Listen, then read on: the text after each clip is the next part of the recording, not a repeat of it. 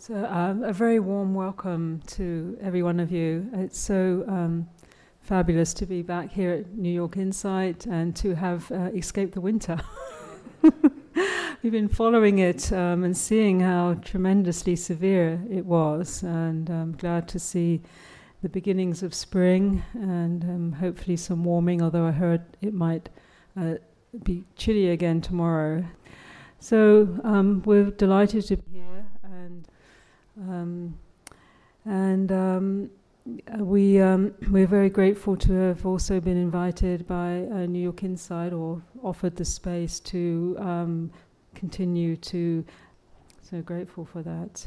So I thought tonight we'd start. Maybe we can sit for 5 or 10 minutes or so and just gather ourselves after our busy days.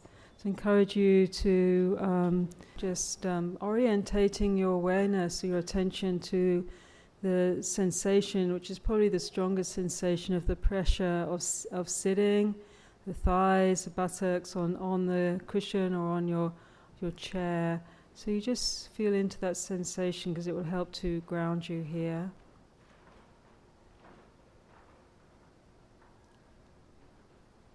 And feel the breath. Sometimes can be quite shallow, so just even maybe a little bit more deliberately taking a slower breath into the belly.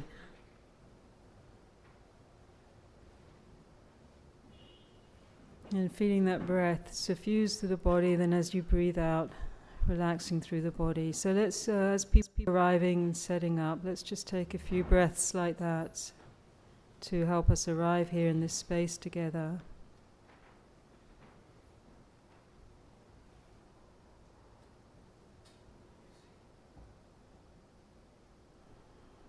Again, as you're breathing out, softening around the face and the jaw and the shoulders.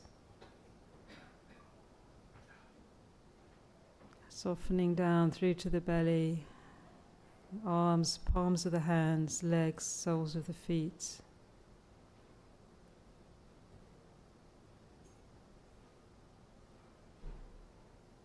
So you can take as many deep, slow inhalations as is helpful, as steadying.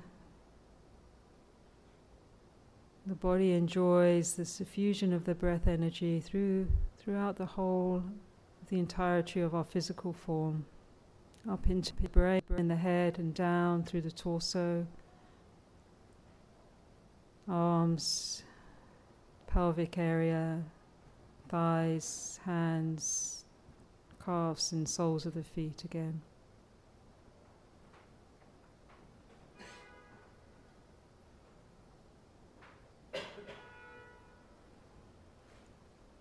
So after a few deepening, slowing breaths, you might find your breath just wanting to come to its own natural rhythm.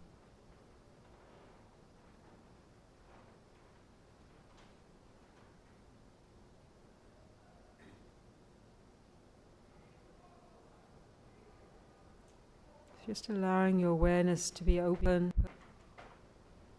so that you can receive and feel and connect with that rhythm of the breath within the body. The sounds around you all appearing within the open awareness of the mind.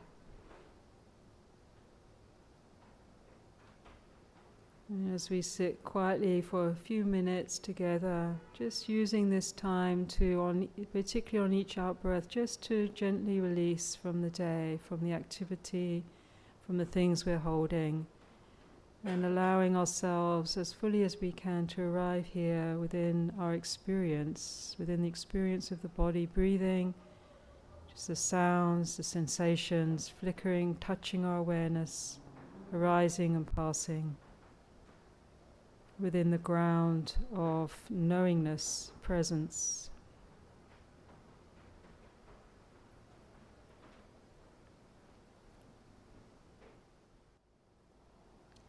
So this theme of listening to the heart, so quietening and gathering, allowing this inner listening, receiving our being, our self, our body, the feelings, the sensations, the sounds, the sense of each other, the space that we're sitting within, receiving this within the awareness of the heart, which is present, alive, tender, receptive,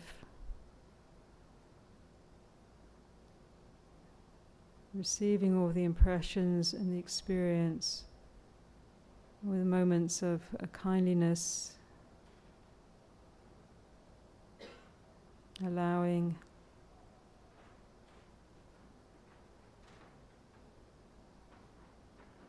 a non-aversion, so nothing is outside of this heart, this mind of ours. It's part of the web of life, which can be touched with care, with awareness.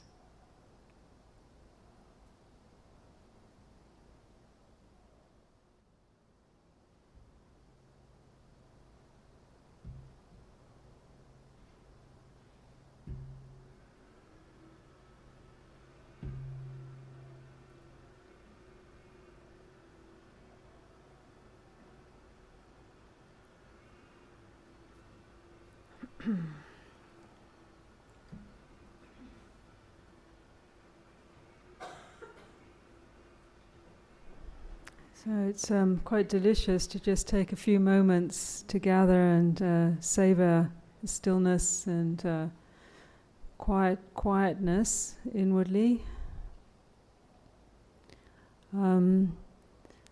I thought this evening to begin by just speaking a little bit about the actual coming together of the book. This evening is dedicated to this launch of this the book that we wrote over the last 10 to 15 years. It's I mean, it would have been easier to climb Mount Everest probably, but maybe not. But it sort of felt a bit like on that level.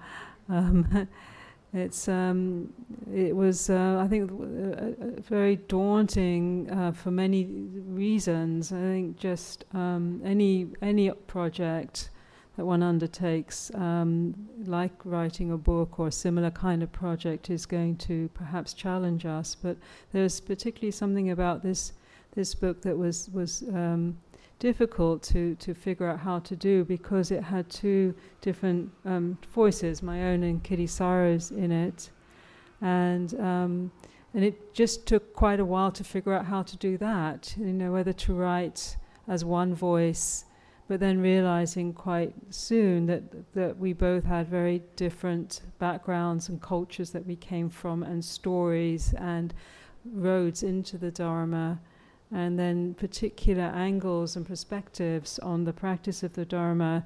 So it felt like both of those voices had to be honored and to be placed.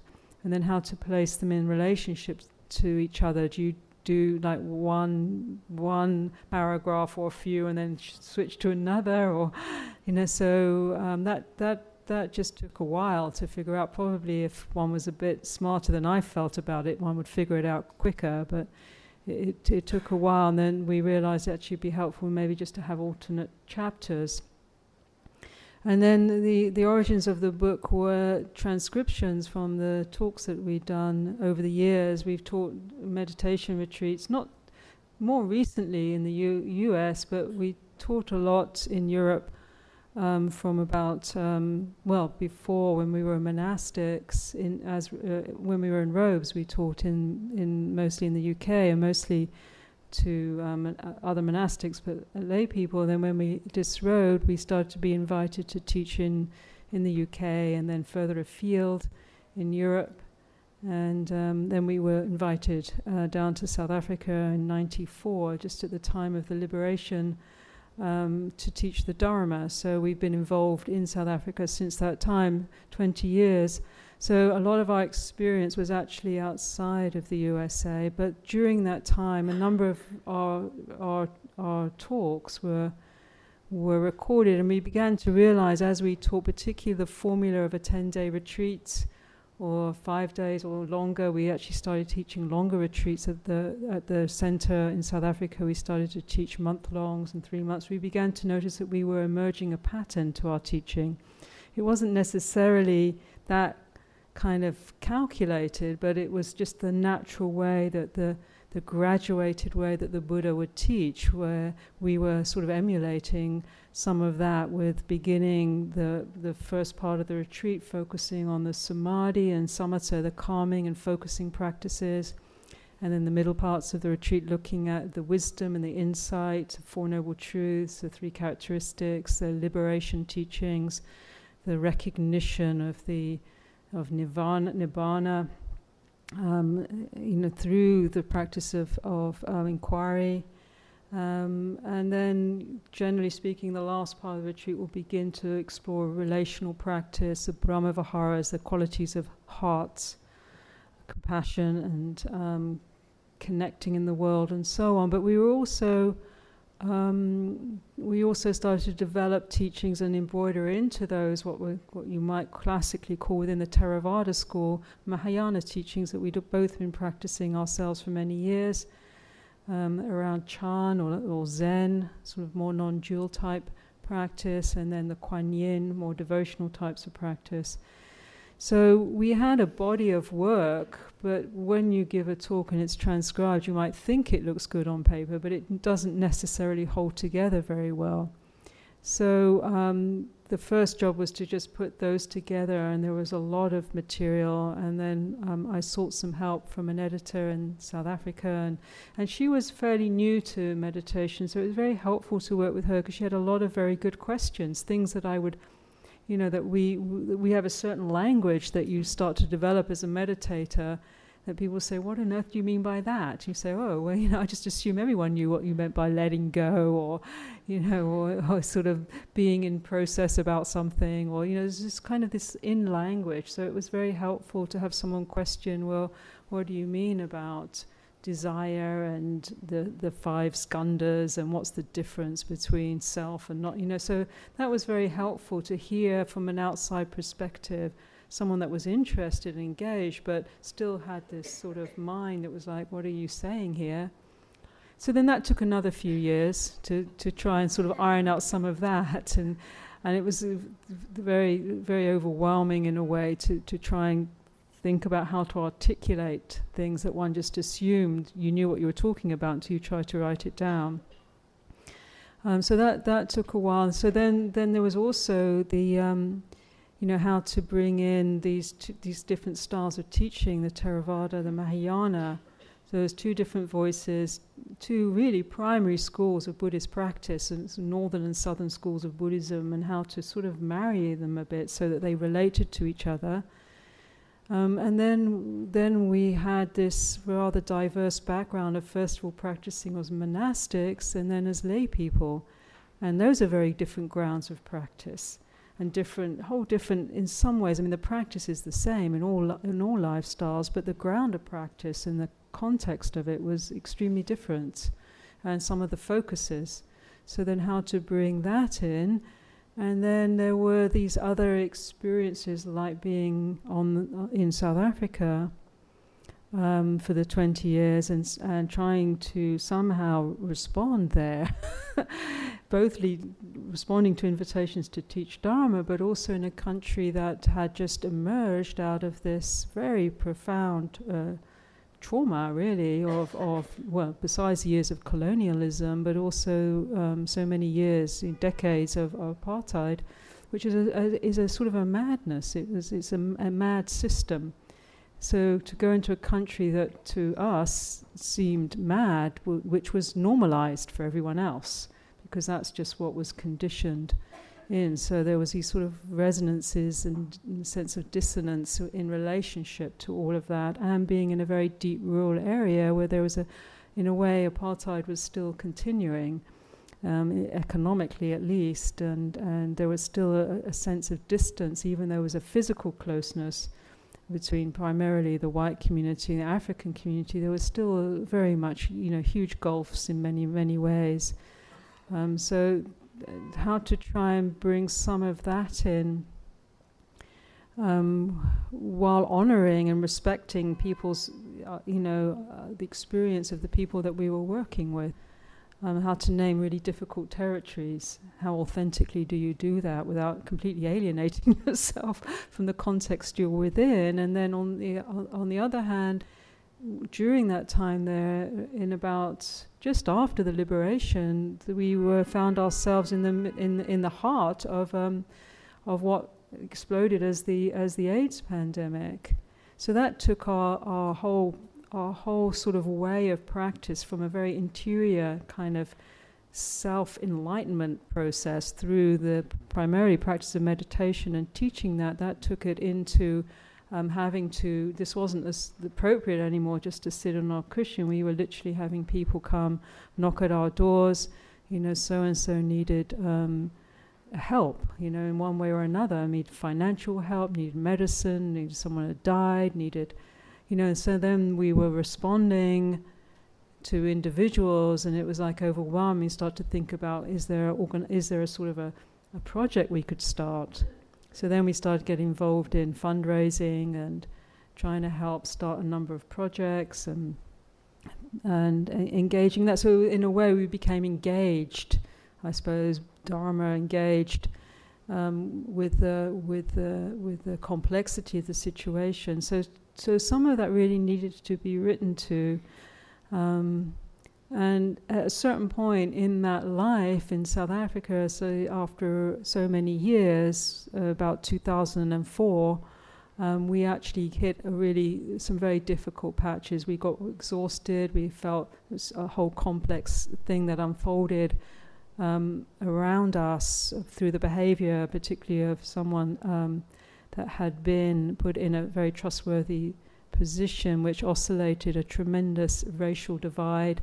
And we found ourselves, in a way, having to sort of like hitting a brick wall and having to become much more realistic about the dynamic we were in South Africa, how deeply split it was still in so many ways that we had, at deeper levels than we had really, I suppose, understood, and that was somewhat personally wounding. And so at that point, Kittisaro went on a year retreat. We closed the hermitage, and I went back to the UK, and I took myself through a 2-year therapeutic process. So all of that, both training as a therapist, but also mainly I did that because I felt I needed to actually undergo therapy, be in a very Buddhist-based, awareness-based therapeutic process to try and explore what I was, by that point, after leaving the monastery and struggling with some of the gender issues and trying to readapt, and then South Africa, I felt like I was just then carrying a lot of sort of wounded material, which was both personal and more perhaps collective. So by the time we came to write the book, that some of that was still being processed and still felt like an important voice or experience to bring into the whole question of how does these teachings and practices really apply to this world we live in now. And not only to all of that, but then by the time the book was beginning to shape up, and we were finding a structure for it, we were beginning to awaken to the enormous catastrophe that we're now facing globally through climate change and all that's implied in that. So then it felt like, well, you can't not mention that because it's going to be very up for all of us in all our communities, and it's going to be very important for spiritually based communities to find a way to respond to this. Because it's going to be very stressful, and it has all sorts of implications and demands upon us. So then the last chapter, we wanted to bring into our consideration, and yet through all of it, so that's a very complex field. It's, as Philip Moffat said, actually you've written 3 books in one. You've written your own. The other piece we needed to do is introduce who the hell are we, these 2 people that people say, who are these authors? We had to introduce a little bit of who we were. So it was a bit of a personal story, and how did we come together after being in a monastic life, and and then South Africa, because people always ask these questions. So it's thought, well, just write about it, then hopefully no one will ask anymore. So there was that, and then there was a Dharma book, about what's the core of our life, which is the love of meditation and the Dharma. And then there was the application of it in all these spheres, and in some ways part of that being the psychological work or the therapeutic work, working with wounds, not only personally, but also what is collective to all of us, due to everything that's held, not necessarily just because of us personally, but because of the conditioning and the kinds of histories that we've all come from. So to have all of that happen and then try to make it simple and readable and not too overwhelming and cohesive and coherent, so you felt you could carry a thread through and not just go, well, where are we now? And it's just a big dog's dinner. So you can begin to understand why it started to take so long. So it began to shape up what we thought seemed to be a pretty good manuscript. And so then we faced the next hurdle, which is then to find a publisher, which as we all know is very, very difficult. And basically that was a bit of a series of quite a few closed doors. And I thought the Buddhist publishers might be interested in this, but they weren't, because we were not very well known, particularly in the USA, and that really does dictate quite a lot. But then I have a very dear friend who's Andrew Harvey, who's a Rumi scholar and poet and author, and runs a sacred activism institute. And he came to work with us in South Africa a bit, and I said, oh, Andrew, he's got 30 books published. He was the youngest fellow at Oxford. I mean, he's a really sort of brainy guy, knows those worlds very well. I said, Andrew, I've got this manuscript, would you read it? So he said, yeah, cool, darling, send it to me. So I sent it off, and then when he arrived, came to stay at our place in South Africa, and I went to collect him from the plane. He got off the plane, and he walked up to me. And first thing he said, darling, I've got to have a cigarette. The second thing he said was, it's a wonderful book. He said, we're going to get it published. I was like, yay! So I have to give a lot of thanks to Andrew, because he really opened the door for us to have the book published through North Atlantic Books, which operate out of Berkeley, California. And then we really had a lot of help with them to help tidy it up, put it together. The two editors, Hisaya Masudi and Teja, were really excellent and helped us get over that final hurdle. And then we also, just the last thing to say, we also had to edit it together several times, which is a real test. On one side, because just to go through each page of a book as a couple and to sort of decide on how things. And I thought we actually managed to do that pretty well. We took lots of deep breaths and cups of tea, and we just go through it. And by the end of it all, we really felt, like this is a really nice book. This is actually okay. We felt proud of it, and felt that it was, that it's got to the place where it can, after. Both of us have been practicing about 40 years and been teaching for many years and had a lot of experience, I think, in many ways, just listening to students and their questions. Many, many questions, many struggles, many issues around how does the Dharma integrate. So I felt like it really was an important book for us to put together, almost as a response to all of that, to all of the people that we'd met over the years through all the many, many retreats that we had hosted. And so then the last thing was the title. And Andrew, what did he want to call it? Original Radiance, which was lovely, but didn't quite fit. So in the end, the publishers chose the title, and I think they chose very well, because at the core of the book, there's 2 chapters we wrote together. The last chapter, which is called An Intimate World, responding to the world now is very intimate. We can't go anywhere and escape anymore from the realities of the world we live in. And then the middle chapter, which is called the Kuan Yin chapter.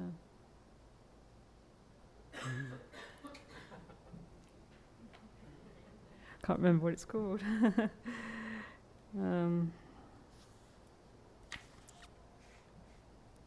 Contemplative ease. It's one of the names of Kuan Yin, contemplative ease. In a way, this is the heart of the book, is the practice of Kuan Yin, who is a Buddhist archetype for compassion and mercy, but is also known as connected, or the one that reveals the Heart Sutra, which is the profound wisdom, non-dual wisdom. So we wanted to draw on Kuan Yin. And Kuan Yin's method of awakening is listening, them listening to sound, but then returning the hearing back into the self-nature. Who is the one listening? Where does everything return to? So this title, Listening to the Heart, really felt like it was the appropriate title, because it exactly describes the practice, the profound practice of Kuan Yin.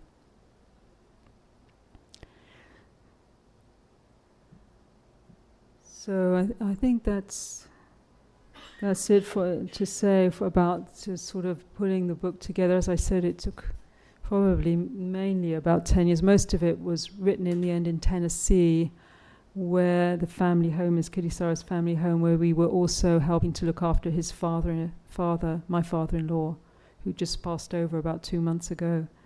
And he also avidly followed the book as it was sort of shaping up, and he was very, very keen to see it before he died. It was one of the last things that happened before he died when he's 98. Did I just say that? I'm just repeating myself. Anyway, he had it in his hands when he was it was such a lovely sort of kind of caveat to finish on to, his life. He was very thrilled. He sent it to everyone. I don't even know if the neighbours next door really wanted to get books on listening to the heart, but anyway, but everyone got a copy that he could think of. So it was a very sweet and bittersweet sort of finale for the book and for our, the last few weeks of Mo's life.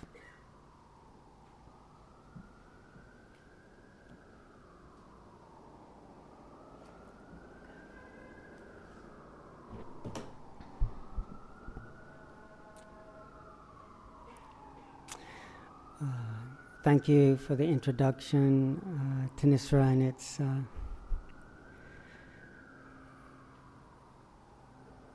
it's an offering for us to have this chance to meet with you all this evening in New York City, which I am thinking of my father a lot these days, and he grew up here and loved his years in a multicultural society down on the corner of Market and Madison, helping his dad run a little grocery store through the Depression, and feeling so grateful that his dad taught him that you try to help people.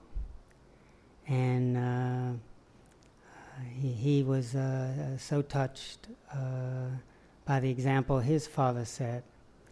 And I feel very grateful that my dad was able to fulfill his wish to finish his days at the house he built with Mom 66 years ago on Lake Chickamauga in Chattanooga, Tennessee. And for a New York Jew to go south and marry a Southern Baptist was unusual. And Mom said she said, well, we decided to wait for 5 years before having children just to see if the marriage would take. And I guess it took. And then they wanted to have a spiritual framework, something that honored the deeper values of a human, that allow humans to really ripen, grow, mature, flower.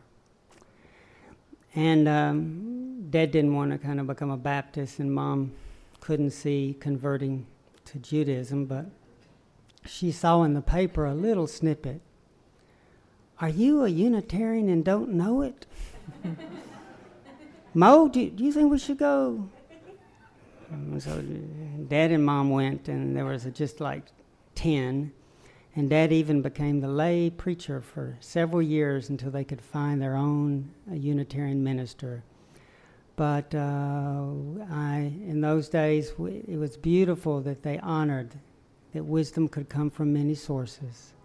So I would have heard the word Buddha and Moses and Christ and Muhammad and Ram and all the different names, and this idea there is a mystery.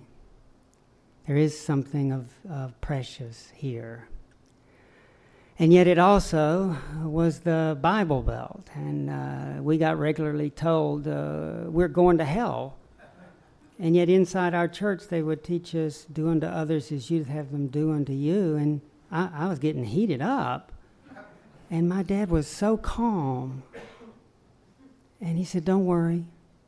And I couldn't believe he was so calm and understanding. And Buddhist monks were thin on the ground in Chattanooga, Tennessee. Very thin. And so, I certainly wasn't planning to end up halfway around the world as a Buddhist monk. But we tried to be good people, and somehow we picked up this deep, the brothers, my two brothers and I, deep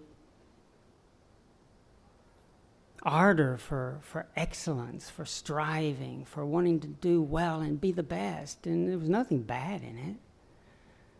I loved it, but there was this sense of that you can get there, get to a place of real worthiness, happiness, well-being. And so I loved wrestling. I wrestled and won a bunch of tournaments, and even won a national invitational tournament up in Pennsylvania. And I worked really hard at studies, and I ended up at Princeton, and I still kept working, and found myself at some point unexpectedly even winning a Rhodes Scholarship at Oxford, to go to Oxford. And for a few years I'd had this sense that my idea of sort of arriving at happiness was problematic, because even though I had, done a lot of good things, I wasn't able to appreciate. I had a mind that would always keep seeing flaws and keep...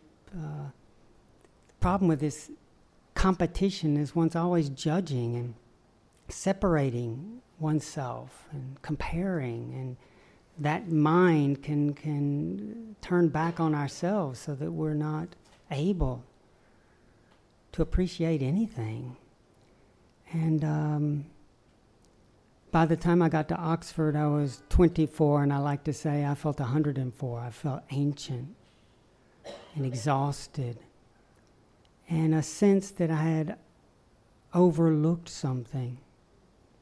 And even just the word enlightenment, I didn't know what it meant, but it stirred something, this idea that there was some possibility of connecting to, remembering a perspective, an understanding that made sense, that was peaceful. And I had always benefited and been blessed by teachers, and I really knew I needed help. And I heard about a great master in Thailand, so I ended up putting down my scholarship, much to the horror of my parents, and ended up going to Thailand, thinking I would just, I figured I could do it in a year. But I thought, come on, Kittisaro, be humble. Give yourself 2 years max. And so I figured the warden of the Rhodes Trust wasn't going to like it, but I was going to ask for a leave of absence. I asked for one, expecting a big fight, and he said, Sir Edgar Williams said, Randy, looks really interesting. I hope you find it enriching. And but he said, but you won't come back. I was like, no, yes, I will. And he says, look, Randy, we'll keep your scholarship for you for 2 years, but you won't come back because I can see you found your vocation. Huh? But he knew me better than I knew myself. And I ended up spending 15 years as a monk. And one of the reasons that I went was not only was I tired, but I couldn't understand why we end up harming the ones we love. Why do we do that? So many people fall in love, and then we end up wanting to kill each other. And I just thought, why? And all those years in the monastery helped me learn to connect, to bless life with the loving awareness. Awareness that's not distorted is love. It reveals, because awareness embraces.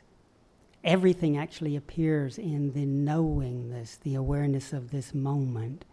And until we really turn back to this ground of listening, we won't see the unification, the connection, the kinship we have with one another, and even with this earth, and even with all matter.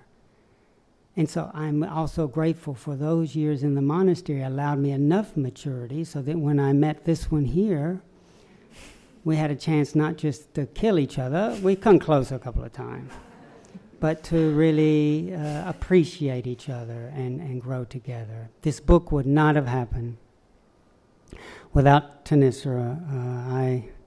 I thought there's so many books out there, but she kept encouraging.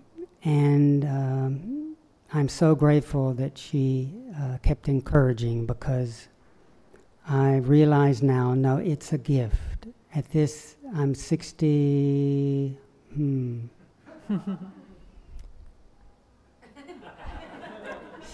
I can't remember, 63, I'm 63. And I realized this is an opportunity to share what has been so precious in this life, and to share that no matter what happens, and especially that which is painful, don't be afraid of it. When we open to it and allow ourselves to be touched by the challenges of life, they can take us home. And as the Buddha said, they are ennobling truths. They help us become more truly human.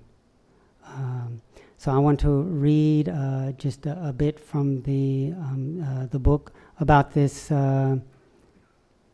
activity of turning to the stress and suffering of our life and how it can ennoble us.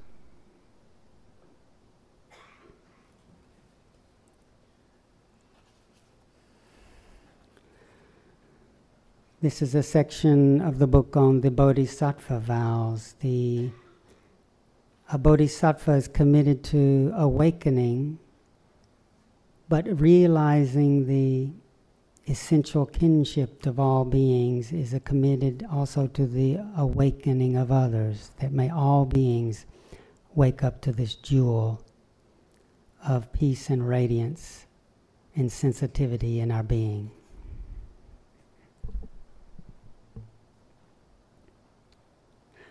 The first noble truth and accompanying practice is there is suffering, and suffering needs to be understood, said the Buddha.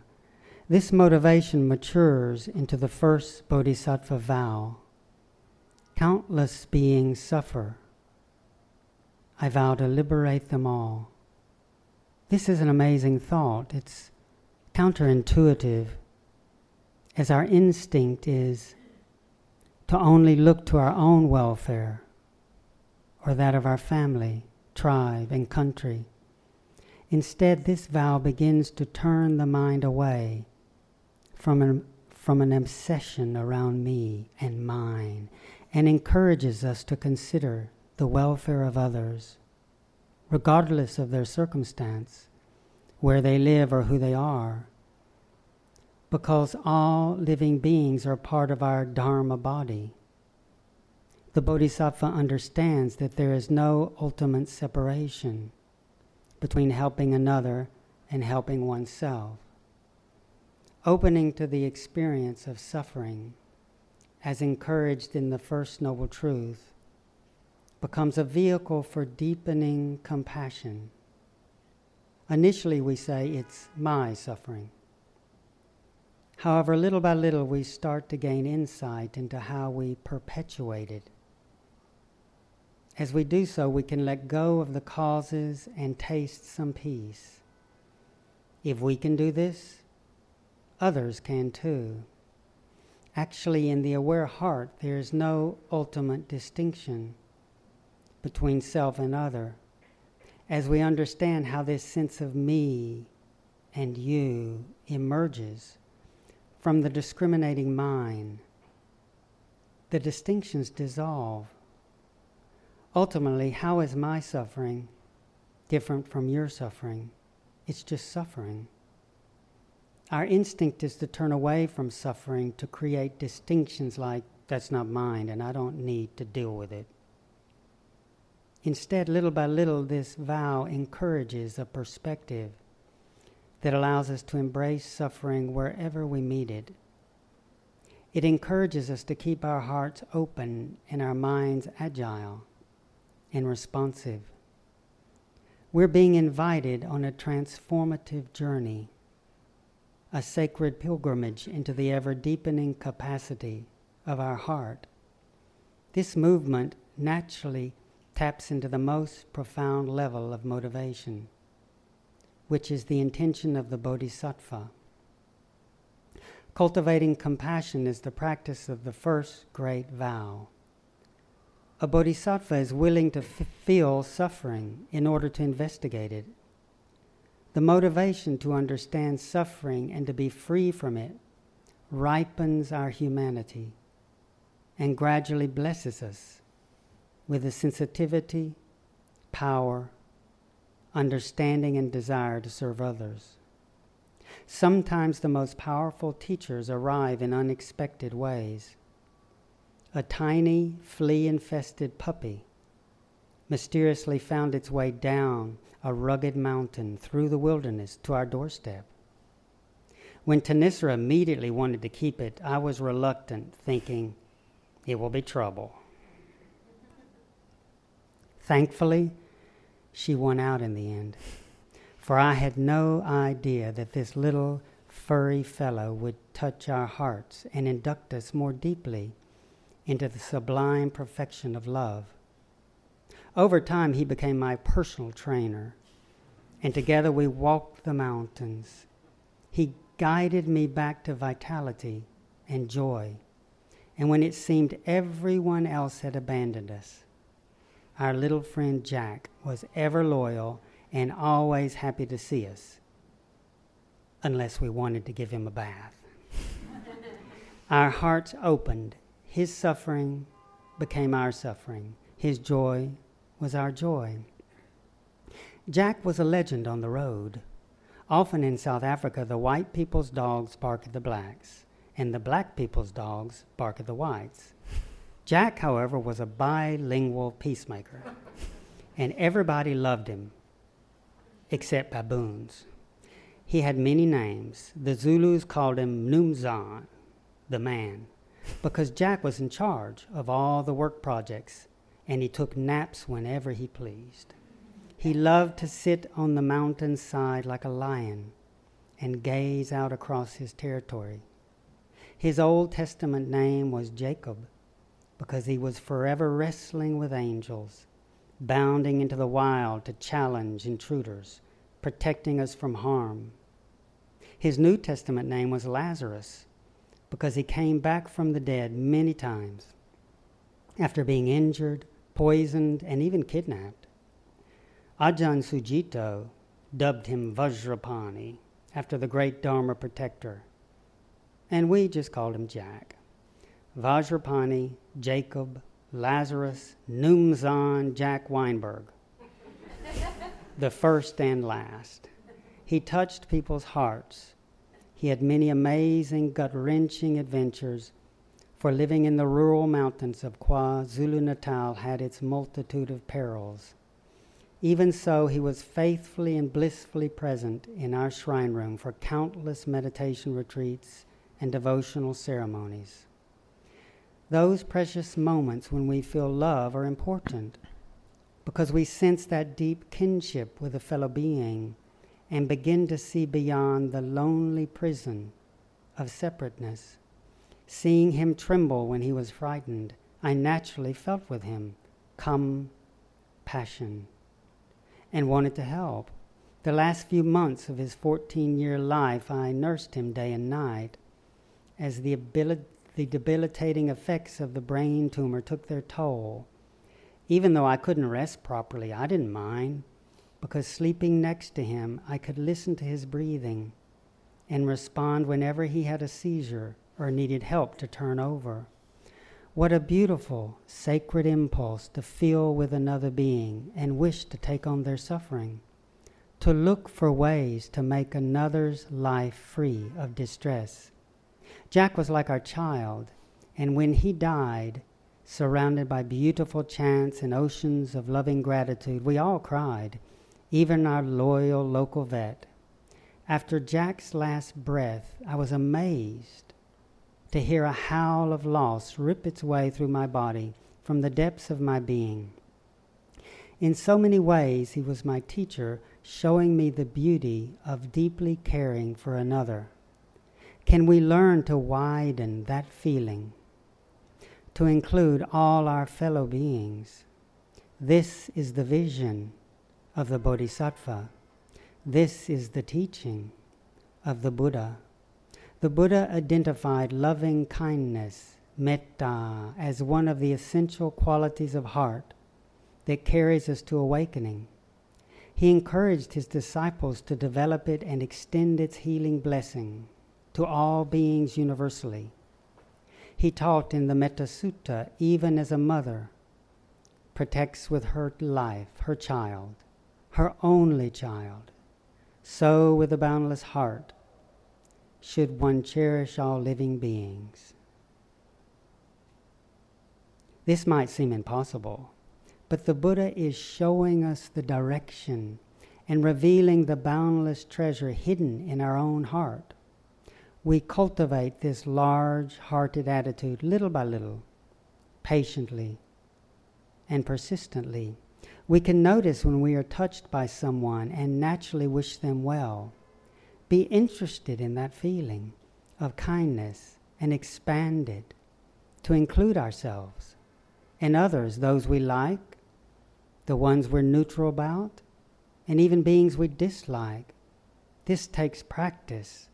But when we remember how important loving kindness is for healing ourselves and the world, we'll find the energy arrives. Actually, all living beings are our brothers and sisters in birth and death. We all suffer and wish to leave it behind. Reflecting like this, we don't do to others what we don't want them to do to us. An important premise for this practice is this principle: to others as to oneself. Our Western teacher Ajahn Sumedho taught us that the seed of metta is the attitude of non-contention, non-fighting, the willingness to allow things to be as they are and welcome them into our hearts. Sometimes if we try and convince ourselves we love everyone, it feels false, or we end up in denial about all the reactions of resentment and aversion that regularly assail the heart. On the other hand, when we practice this friendly intention with all our thoughts, sensations, and moods, pleasant, unpleasant, beautiful, and ugly, we find ourselves in an open-hearted abiding that is not disturbed by anything. Whatever is bothering us, we welcome that too, just as it is, with an attitude of non-fighting, not harboring ill will. I'm very grateful to have been taught a gateway into this practice that is accessible.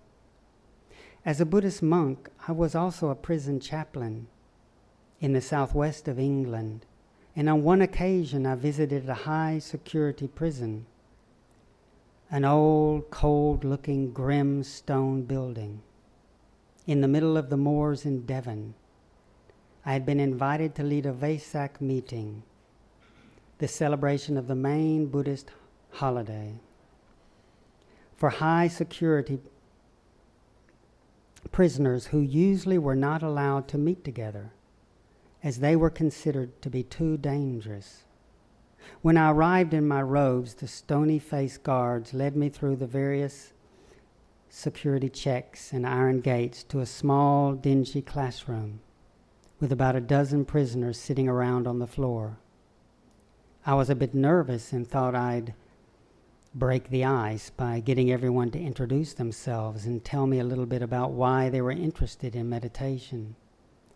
As we were going around the circle, the guards waiting outside the door started to mock me. Hare Krishna, Hare Hare, hey Harry, have you seen Barry? What about Larry? Hare Hare, quite contrary. They kept up a steady flow of noisy taunts. This threw me off. I could see my group getting upset.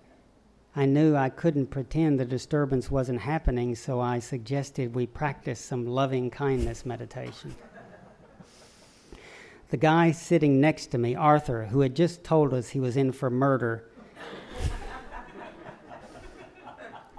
said in a tight, mean voice, "I don't have any kindness. If I had the chance, I'd break his neck again."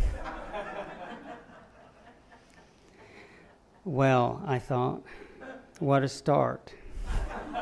We're really swinging along. For a few moments, I wasn't quite sure how to proceed. There was a very toxic and volatile energy in the room that was hard to bear. And as I stayed with the uncomfortable feelings, I remembered the essence of the teaching. We don't have to pretend to like everything or be dishonest. I asked Arthur if he could have some kindness for the conviction I don't have any kindness or compassion. I encouraged him just to hear that inner voice with its harsh judgment, along with the painful feelings, and see if he could allow them to be as they were, not fight them or add ill will to the situation, but to receive the whole sense of himself in a more spacious and kindly way. As we all practice non-contention and a kind willingness to be with the ongoing taunts and our reactions, giving friendly space to it all, a remarkable meltdown occurred. Soon Arthur started crying. The room softened. The atmosphere transformed. And for a magical period, we weren't trapped in a prison anymore. We enjoyed the measureless, divine abiding of loving kindness. We were flying in the thick stone walls, the dingy room, the mocking voices all melted away, illumined and suffused by a boundless heart of non-resistance. We were blown away. Arthur had never considered kindness for himself or looked at the fiery, mean conviction that he didn't have it, which was like jagged concrete in his heart. As we all practiced, allowing, befriending, and being with the feeling, everything started to soften. Just a few minutes of making peace, space, to receive the pain of the past and present with some kindness creates a larger healing container. It initiates a journey that starts to allow the deep-rooted patterns of bitterness to dissolve. The journey isn't over, of course, but it's an important beginning. Amidst the ridicule, we were happy, flowing in that larger river of wakefulness.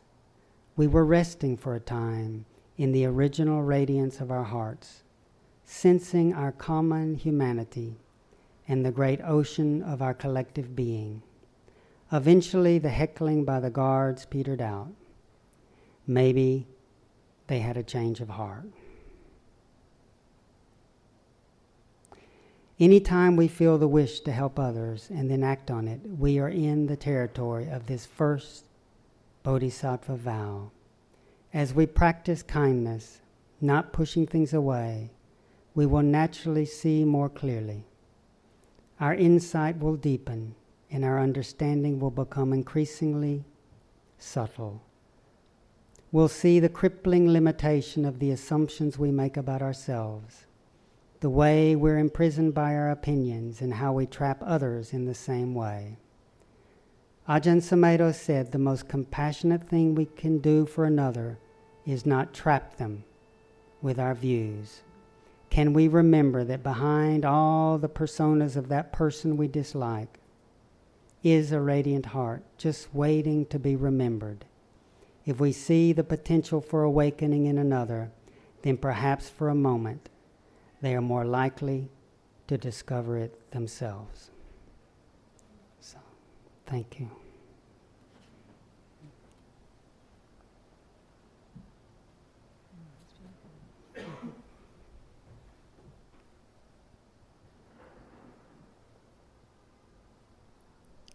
So I'd like to also read a short piece and then see if there's any questions or comments from you all. And then we have some time if you would like to take a book. They are on a special. So it's a good price. Then we are very happy to sign them. So I just find the piece I'm thinking of.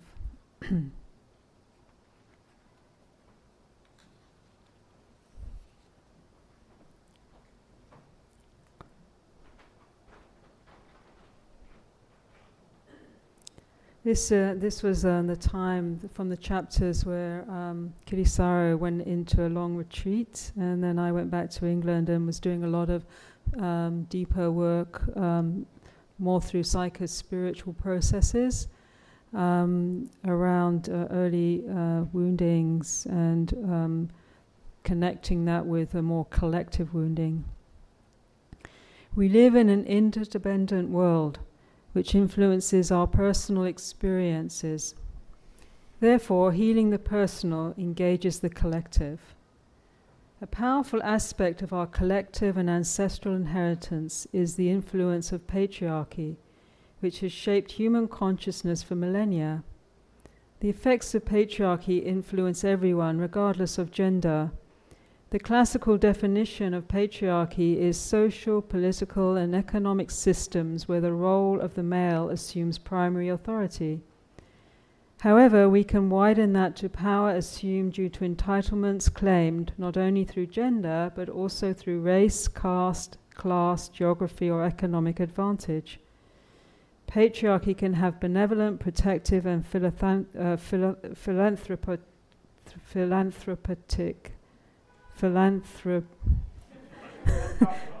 thank you.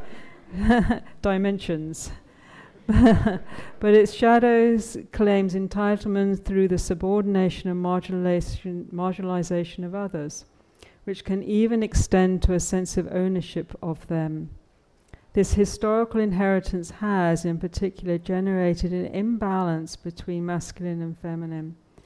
The essential dynamic of the shadow patriarch, whether operating within a man or woman, is the unrelenting drive to power, dominance, and control. In many ways, this attempts to compensate for the loss of connection, love, and belonging, and ultimately for the loss of an ability to feel intimacy with life. When not caught in their own shadow of passivity and manipulation, these nurturing qualities which generate an inclusive and cohesive relational field are the natural domain of the healthy feminine. The impact of patriarchal wounding and the corresponding loss of ground for the feminine play out within Buddhist transmission. Unfortunately, Buddhist teachings have been used and sometimes distorted to justify gender discrimination. I encountered the impact of this as a Buddhist nun. For centuries, women have been considered illegitimate within the monastic Sangha. For legitimacy, there has to be full ordination, which has been vigorously obstructed, even though the Buddha set the precedent for it. As a result, nuns do not receive the same level of economic support or respect and are often seen as second-class citizens or failed women, in contrast to men who are lionized when they do take the robes. I was shocked when I first saw that many women from Buddhist cultures made offerings to monks hoping the merit they gained would help them be reborn as men. This internalized misogyny is insidious, and instead of being openly challenged, it's often colluded with and even encouraged. Ultimate teachings which rightly point beyond identity are wrongly applied when they are used to dismiss the effects of discrimination. Using transcendent teachings like this is sometimes called up-leveling. This is when teachings on non-attachment or emptiness are used to dismiss careful consideration of abusive practices, erroneous religious views, and unhealthy relational dynamics. Institutionalized patriarchy is also embedded in colonial practices which pretty much shape the whole globe, but perhaps nowhere more than Africa. When Kittisaro and I first went to South Africa in 1994, we stepped into a country formed by centuries of colonialism, decades of apartheid, and a deeply ingrained African patriarchy. The Buddhist retreat center in Akopo, KwaZulu-Natal, where we first landed, is set in the Midlands in an area of languid hills that span from the Indian Ocean to the mighty Drakensberg Mountains. Alan Paton opened his renowned novel, Cry the Beloved Country, with the lines, "There is a lovely road that runs from Ikopo into the hills. The hills are grass-covered and rolling, and they are lovely beyond any singing of it." Here in the 1980s, the vision of its founders and guides, the Van Loons, became the flagship for Buddhism in South Africa. The center makes a significant offering as a place of peace, safety, and inner reflection. Surrounded by stunning landscapes, it has a diverse and uplifting program. As resident guiding teachers, Kittisaro and I taught dozens of retreats and workshops and helped develop the center's resources over a period of about 7 years. A large Zulu staff worked in the kitchens, on the land, and in maintenance. This was very different from our monastic experience, where monks and nuns and lay residents did all the manual work. Basically, the center operated within a feudal system. This reflected the surrounding conservative farming culture and deeply systemic system of white entitlement and black servitude woven into the matrix of South African society at the time. It was a culture shock to arrive into rural South Africa. Although apartheid had officially ended, it still rolled on, affecting almost every aspect of daily life. Black and white people lived closely entwined, but 1,000,000 miles apart. What I experienced as discordant was accepted as the norm. African workers were boys and girls, and while we lived in comfort and ate well, a 15-minute walk away, the local Zulu population lived in abject poverty. I didn't have the inbred defenses to filter out the disturbing dynamic or complex feelings it entailed. I felt guilty about my white privilege, distressed about the poverty of our local community, and aware of a constant undertow of dislocation. I was out of place. While the local African community was deeply rooted in their land and culture, I felt that as whites we were rootless. Basically, I was overwhelmed by the dissonance of trauma held within the relational field. We arrived at a time when the country was swept by the euphoria of liberation after its first free elections, but also by a wave of violence. Systems founded in violence, legislating against people to control and diminish them, plant the seeds of fear, paranoia, and vengeance.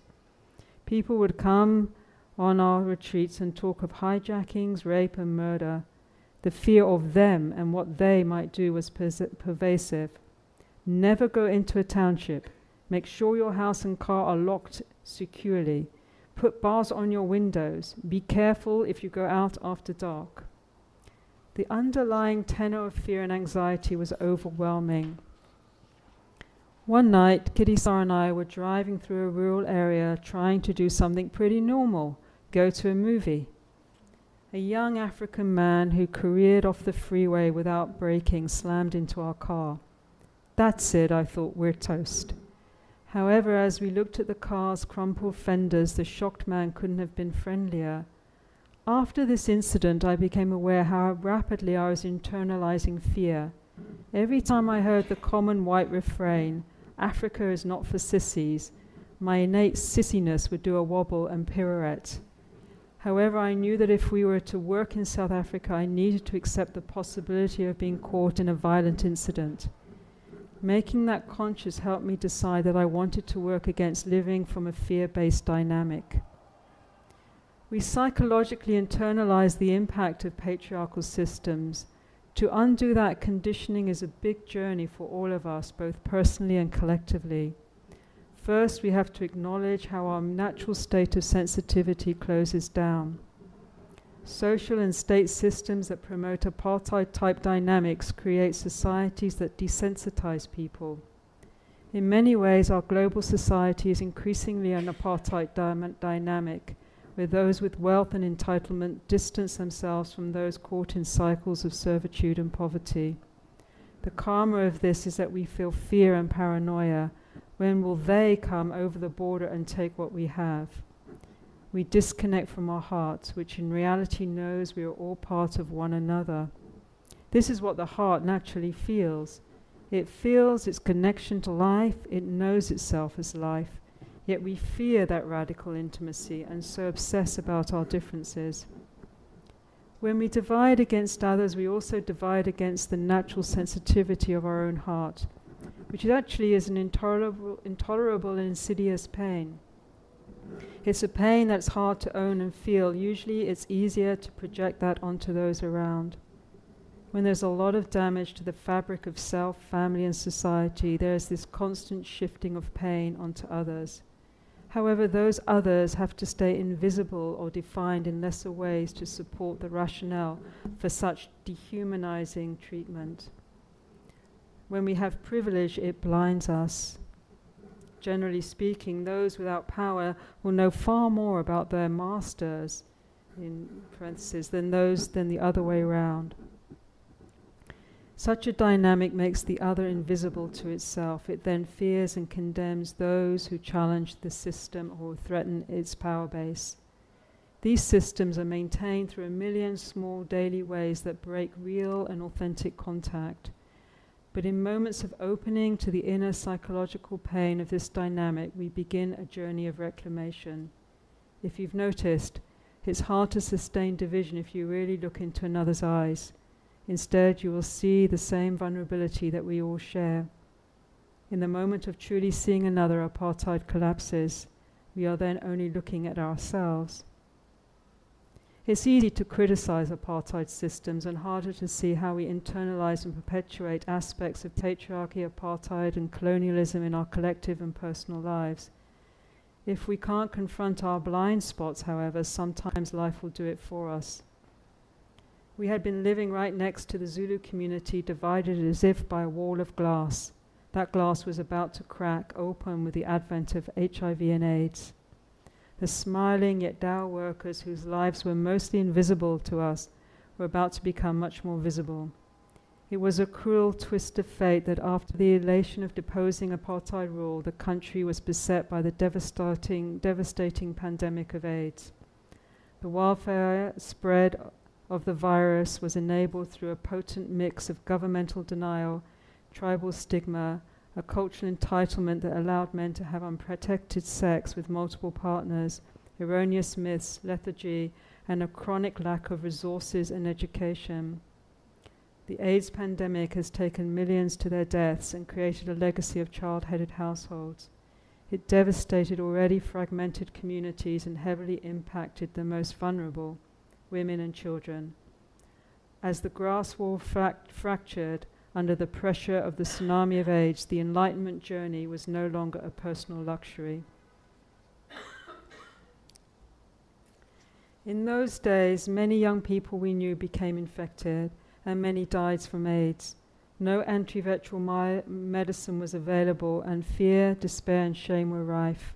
Soon we became engaged in our local rural communities as we all entered the sharp learning curve of living with AIDS. I remember our first educational workshop. A group of young Zulu activists came into the rural community next to the Buddhist retreat center. The Nduna, or headman of the village, divided the group between men and women who sat in different classrooms. The activists stood up and said to the community that they were HIV positive, which was true. No one believed them. The community didn't believe the cause of deaths among their young people was AIDS. They thought it was something bad sprinkled on them by white people from aeroplanes, or it was a curse put on them by someone in the village. The activists then went on to talk about using condoms. One old bent-over granny, taking forever to get out of her chair, tried to stand upright to object. She was dumbfounded. How can this thing, a condom, stop you dying in 10 years' time? In a community that had low literacy, no access to the internet, and no education about HIV, this unfamiliar thing called a condom seems such an unlikely way to stop a new and strange and terrible disease.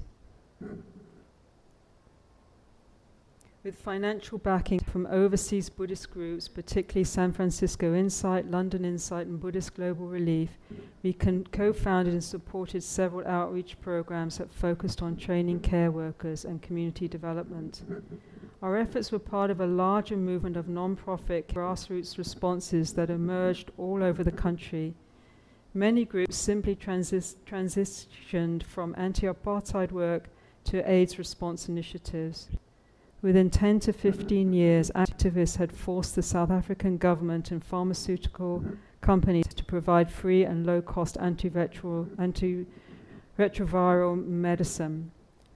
Rural communities where the mention of sex was previously taboo became proficient in learning the ins and outs of protective sexual practices. Positive living support groups mushroomed. Gender rights became an issue. And as AIDS highlighted the lack of resources in communities, development projects and literacy programs increased. While still much good work continues to be done, it doesn't diminish the huge amount still needed.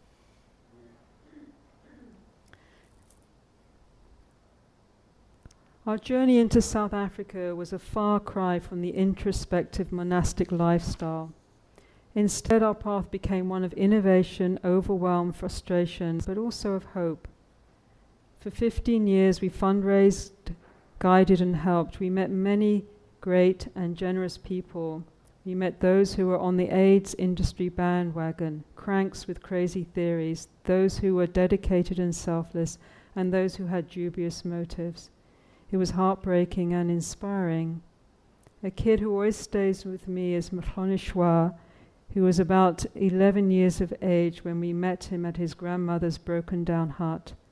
She was surrounded by 12 orphans and just a bag of old potatoes. He had some sort of complication from TB and had been lying on the floor in a blanket for about 3 years. He was very bright and his aspiration was to attend school, but he couldn't get there. On the day that his wheelchair arrived, his community built a pathway and ramp to the classroom. Even though very sadly he died shortly after starting school, his radiant smile surrounded by school friends continues to uplift me. Working in any activist situation is challenging. It's impossible to enter a traumatized relational field and come away unscathed. What starts as a simple, honest intention to help can become an intricate maze of relational complexity, where power dynamics and people's sense of ownership fractures the goodness of the work. Here the shadow dwells, slamming us to the ground, yet also inviting us to part the clouds of illusion that eclipse our innate awakened nature. In the midst of challenge, our practice is to keep moving beyond the projections and splits of the mind, to draw it all back to the listening, quiet, spacious heart, to lay down our grasping and hurts, and to offer it all back into the mystery of life. One night, about a year or so into our new life in South Africa, I had a powerful dream. It was so vivid that it woke me up with a start. I was sure the person I dreamed of was in the room. In the dream, I was walking down a dusty road hand in hand with Kittisaro. A powerful African woman who exuded strength, health, vitality and fertility stood in our way. She caught me by the arm and pulled me roughly to one side. Suddenly milk poured from her breasts into my mouth. It kept pouring and pouring until I was suffocating. I couldn't breathe and I started to panic. She told me to relax. As her milk overflowed and poured over Kittisaro, the panic shifted to a deep feeling of letting go and trust. She gave me a mantra and let me know that Kittisaro would be healed. Suddenly I was pulled out of the dream and was wide awake. I felt we had been welcome. It was like Mother Africa was allowing us to be there and do our work. I knew we had received her blessings and that it was okay to be in this land, that there could be protection in the face of all that we would meet. Whatever happens in life, our practice is to meet it. Ajahn Chah encouraged his disciples to practice like an earthworm rather than to try and be a Buddha. An earthworm goes down through the mud rather than catapulting its way into the light. In the same way, we have to work through the shadows to reclaim and heal our deeper heart. It's also like a butterfly. In the process of its transformation, a caterpillar digests itself and becomes mush before re-emerging into a beautiful, delicate winged butterfly. These days, it seems the world is getting more chaotic and dangerous, but there's also potential here. As the shadows are drawn to the light of our awareness, there's the opportunity to free human consciousness from old dysfunctional beliefs. Rather than using spirituality to push away what is held in the shadow, the invitation is to touch our wounds with loving awareness so we can move beyond them. As a global consciousness, we are in an evolutionary process. It is painful, confused, and fraught with danger. However, as each of us awakens beyond the apartheid of the mind, as we choose to live beyond the energy of fear and oppression, we will birth the winged butterfly of our future.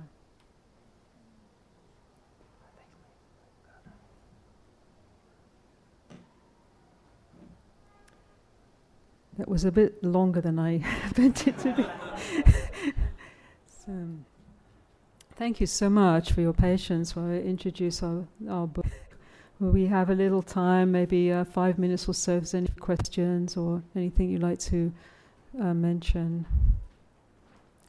Yes. Thank you very much. You can wait for the mic.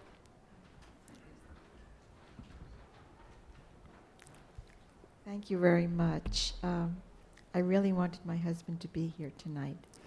Very wanting and becoming angrier and angrier because he wouldn't join me.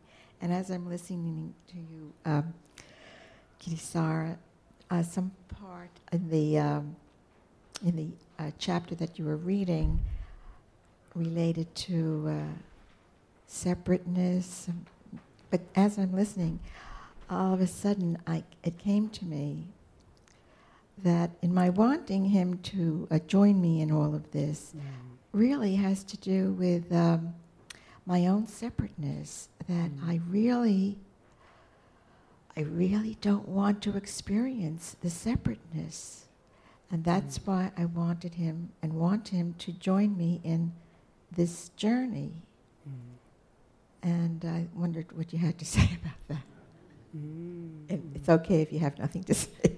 No, thank you. Well, I'm glad you made it, and that separateness, that feels something's wrong, and we think the solution is out there. If we practice honestly acknowledging, as you do, that this hurts, that it's not easy to be with that thought, we can go a few ways with that. We can go the way of just doubling down on, I can't believe you can't, you've changed, why aren't you, joining me? We can use it to deepen the rift, deepen the blame out. Or when we take this experience and honor it as something important, it not being the way you want it to be, then it becomes what the Buddha called a ennobling truth. It becomes a noble truth. Or in the Christian language, it becomes a pick up the cross. It transmutes into a new life, a resurrection.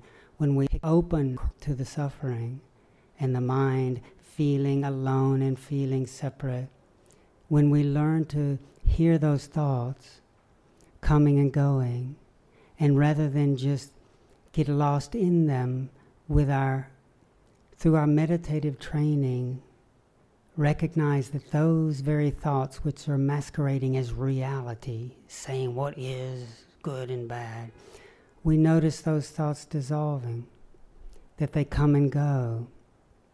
Their nature is ephemeral, and that they're appearing and dissolving in a stillness, a listening stillness, a silence, a home ground where every thought, every sound, every sensation manifests and dissolves back into this ocean where all the sense of separateness actually merges, and alone becomes all one.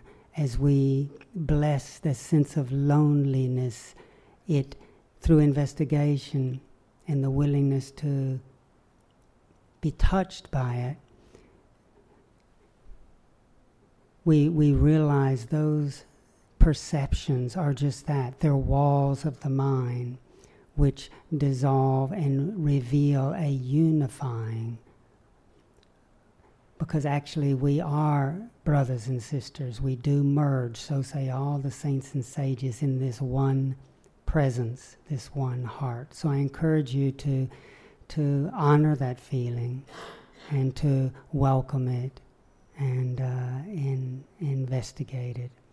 And that allowing him to be as it is, and you appreciating being with that experience might make it easier for him in his own time to recognize something in you that hey, I wonder what she's saying. Thank you.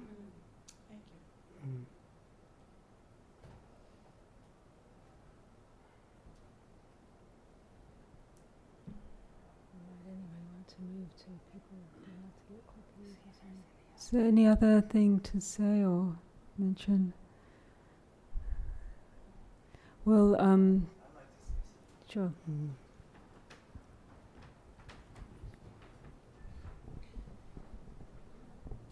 It seems like when you left monastic life, you became even more monastic in some ways.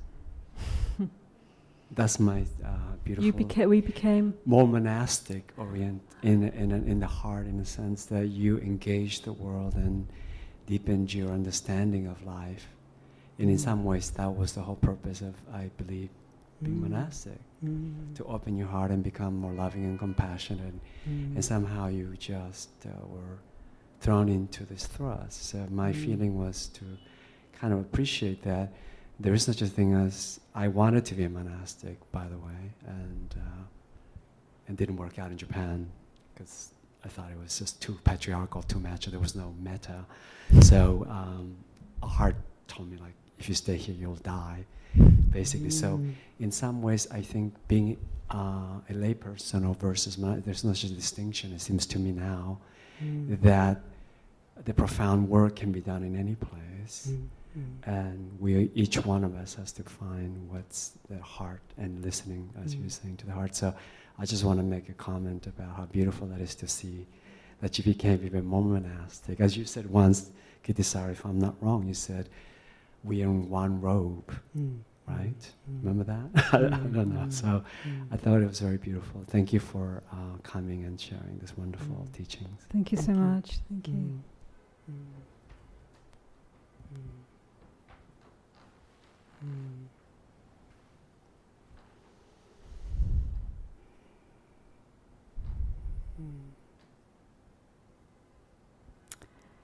So, well, that's sort of what's next. Maybe we can sort of break set from this more formal structure And please,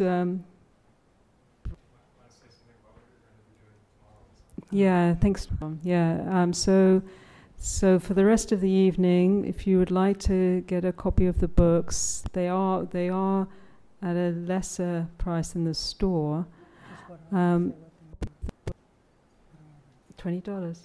$20, and I've also, there's a CD there which is Kittisaro's Brothers, beautiful music which helps sell, of which goes towards the work. We continue to be in profound relationship with South Africa and try and do what we can. Tomorrow we're going to have a day long, and that will continue on to Sunday, middle of the day, and it's going to be called Listening to the Heart. We'll do more practice together. We're looking at actually the deeper inner practice, and then applying it. We like to also in the afternoon do some work around cultivating community and how just contemplating bringing this heart, this undivided heart, as a reality into the world that we live in. So we'll be exploring some of those themes. There'll be some practices, some meditation, some Dharma input, some inquiry questions, some small group practice, some dialogue, and so on, and some devotional practice. Also bringing in a little bit of practice around Kuan Yin, as well as the practices about, the mindfulness and the training of attention, etc., etc. So if you can, you're welcome to join us. We'd love to share the day and some of the weekend with you. Otherwise, please, we'll be here. We can sign books, and anything else you'd like to mention or ask us about more personally, we're not moving from the stage for the next while. So please feel free to connect, to talk with each other, and to explore buying a book if you wish. We'll be very happy for that to happen. Thank you so much for coming and seeing me. We really, really appreciate your presence. Thank you.